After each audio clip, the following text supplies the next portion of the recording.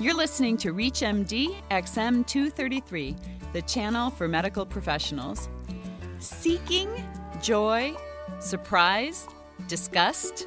What do they possibly have in common? Welcome to the Clinicians Roundtable. I am Dr. Leslie Lunt, your host, and with me today is Dr. Kai McDonald. Kai practices in San Diego, where he is assistant clinical professor of both family medicine and psychiatry at the University of California at San Diego. His practice includes acting as a teaching physician on the consult liaison, emergency room, and inpatient psychiatric units, part-time private practice, and he acts as medical director for clinical trials. Dr. McDonald is board certified in both family medicine and psychiatry. Welcome. Thanks. So, Kai, we typically think of the big four emotions being anger, fear, what else? The basic emotions, you can use your hand to understand them, and I like to think of a big five, which goes by the acronym FACES, which is fear, and that has relevance to us in terms of anxiety disorders. Anger we see all the time. Care, which is a love emotion that has to do with our practice of medicine. Excitement is a funny one, and I think we'll talk about that a little bit later in relation to ADHD and things. And then the last one is sad. The last part of FACES is sad, which is loss and emotional pain. So that big five is a good way to kind of hold in your hand what have been described as kind of the basic emotional systems of the brain. Okay, so just repeating: fear, anger, care, excitement, and sad. Yep. Okay, so clearly those are important, but aren't there others that are important as well? Yeah, the basic scientists who study these things have highlighted a couple of really interesting ones. And the fun thing about emotion or affective neuroscience, the scientific study of emotion, is that these have immediate impact in terms of our understanding, and they bring up some dilemmas. For example, there's an emotion that's related to excitement called seeking, which is, and the best way to see it is in kids and hopefully in ourselves, which is the energized pursuit of goals. It's not quite like pleasure. Interestingly, some people think that goes awry in attention deficit disorder, and it probably has something to do with playing, too. And so some people, to raise a controversy, have talked about ADHD drugs suppressing some of these, normal, joyful, exploratory urges that kids have. So seeking, that might be kind of like surfing on the internet? I think that's a more complex behavior that I don't know if ADHD medicine helps with that. I think there's something to that. When you get caught up in active exploration, it's been called a goad without a goal, that you're just excited about something. That's you can see that if you put a piece of cheese out for, hide a piece of cheese from a rat, they'll go seeking for it. Hopefully we all have some of that. So you and I both have kids. I'm sure your kids are into this as well. There's nothing more fun to my kids than the game of hide and seek. Oh, yeah. And again, I think if we make ourselves lifelong learners in medicine, I try to model this for the residents and students, that can be channeled into academic pursuits and really make for a very exciting work life. So I'm not quite sure how that translates into ADHD. Can you tell us a little bit more about that, please? It's a good question. Let's say you over-medicate a child with short-acting Ritalin. One of the emotional systems that you could see gets really dampened is this activated, energized, pleasurable exploration of the environment. So I'm not advocating either at this moment for or against medicating ADHD, because I think that's a complex issue. But since we're talking about emotions, you could look at that emotional system gets blunted by, you heard about kids being made zombies. Mm-hmm. A zombie is someone without the seeking system. Okay, and that's critical for kids' brain development, as you know. Right. Might that also be kind of a hyper-focus, that if you're focused on one thing exclusively, you're eliminating seeking? That's a good question, because seeking has to do both with toward a single goal, but also openness toward a variety of goals so you don't get stuck. So I think you're touching on a subtle distinction in this issue.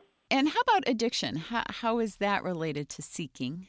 It's a beautiful question, because one of the core components of addiction is a disordered unitary seeking towards something that's not necessarily adaptive for your function. The homologue in terms of insight is craving.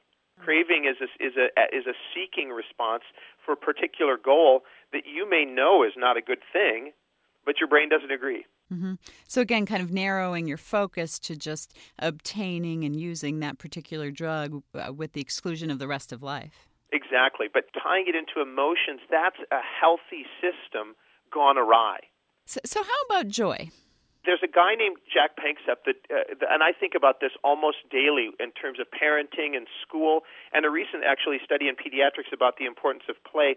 Panksepp is a neuroscientist who tickles mice, and he's talked about the play circuits in young animals and how important those are for socialization, for relationships.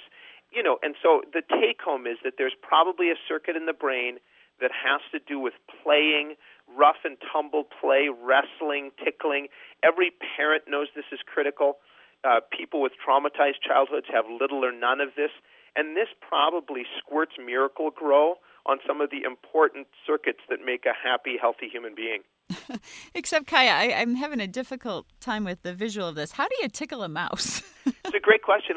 I don't know if you can get the video on the internet, but you chase them around the cage with your hand. Really? And if you hold them down, there's a place on the mice called tickle skin. It's the same as in humans. It's in the belly and the pits, and they emit characteristic vocalizations that are thought to be similar to human laughter. There's a paper in Science about human laughter and joy, and then these vocalizations that rats make. So again, it's kind of a fun analog to this really critical human emotion.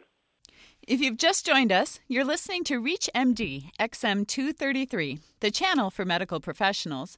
I'm Dr. Leslie Lunt, your host, and with me today is family practitioner and psychiatrist, Dr. Kai McDonald. We're discussing the science of emotion, but clearly, as you mentioned, as a parent, this is something we should be doing with our children. Yeah, and Leslie, I don't know the exact paper that was just published in Pediatrics, but I think the more and more, as we focus on performance with kids, we run the risk of, as a brain scientist, of squelching this very important, like I said, Miracle-Gro for the brain that gets stimulated when you play and tickle and wrestle and all of these good things that in a classroom may look like ADHD. This makes me think of one of the benefits of maybe having a family dog. I love that analogy because I think one of the things that pets allow us to do is in a non-threatening way engage our play circuits, our care circuits, and I think the literature shows that pets stimulate human emotion circuitry. So we've talked about seeking, about play and joy. How about something that many people may consider more of a negative emotion, lust? I like talking about lust because since Freud has been marginalized, we don't get to talk about sexuality nearly enough, despite the fact that I think you look at the entertainment media, obviously sex, sexuality, erotic issues are still fundamental for human beings. I think of a study that was done where they flashed what's called masked pictures, which is where I flash an image on the screen for such a short period of time and then cover it up that you're not aware of it. And if you look at the brain scans of folks, you could reliably separate out what their sexual preference based on the content of the erotic image. And then they also showed a lot of engagement of the attention circuitry in the brain with this experiment, regardless of whether the people knew what they were seeing. What this has to do with real life is that advertisers manipulate our brains very effectively. You know, what's amazing to me is how advertisers know this brain science, and actually sophisticated advertising people now actually put people in scanners, show them different ads, and see which parts of their brain lights up. Yeah, drug dealers, I think, do the same thing, but behaviorally. How so? You look at what motivates people. These folks know what motivates people. And, you can look at the brain in a scanner or you can look at the brain through behavior. But I think your discussion of the imaging of advertising is very interesting. Now, how about lastly, the emotion of disgust? This is a really important issue, an important emotion, especially as it relates to trauma victims, especially sexual and other traumas.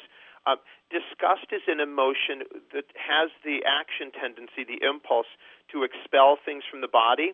And what's very interesting, I sometimes videotape psychotherapy sessions, And if you watch people who are describing difficult, disgusting issues, you can see their face kind of curl up. You can almost imagine corners of your nose inching up and things. And that emotion is very connected to a lot of the experiences that our patients unfortunately have, can cause people to feel sick to their stomach and nauseous, which is part of psychosomatic medicine. So as practicing physicians, what should we take away from all of this talk of emotions and affective neurobiology? I would refer to something that I call the two-handed model, which is that if you appreciate that the feelings of emotions, which is a right hand, are generated by activity in the brain, which is your left hand, I think it helps you move your understanding of emotions up the scale, that these are real biological events that have all kinds of impact on brains, relationships, and bodies.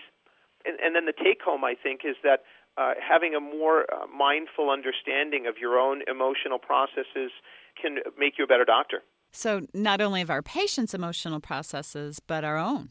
And I would say, as I think we could talk about, given what we know about empathy, and that when you're having an emotion, and I look in your face and your eyes, similar circuits get activated in me through something called mirror neurons, that understanding your own emotions sets the stage for a more healthy understanding of those of others. Now, with all this talk about emotions, isn't thinking important too? As we're talking about thinking and emotion, obviously, I think the first point would be is that we're making a little bit of an artificial distinction, that these are blended extremely quickly and all the time. But arguably, thinking and emotion are blended more healthily when we have a mindful perspective on our emotions. When I think about thinking and emotions, I often think about the upper part of the brain called the cortex. And it's interesting, you can take the cortex out of mice and show the mice without a cortex and the mice with a cortex to graduate students, and they can't tell them apart. So a lot of our behavior doesn't involve quote-unquote thinking. That said, what we hope to do with people who have emotional disorders, depression, anxiety disorders, etc., is help them have more choice about their behavior and their responses, which is arguably what we're talking about when we are talking about thinking. So I think that obviously both melded together in appropriate ways is a nice balance. I want to thank our guest today, Dr. Kai McDonald. We have been discussing emotion science.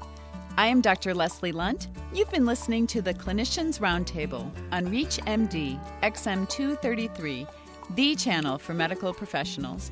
For comments and questions, please send your emails to xm@reachmd.com. Thank you for listening.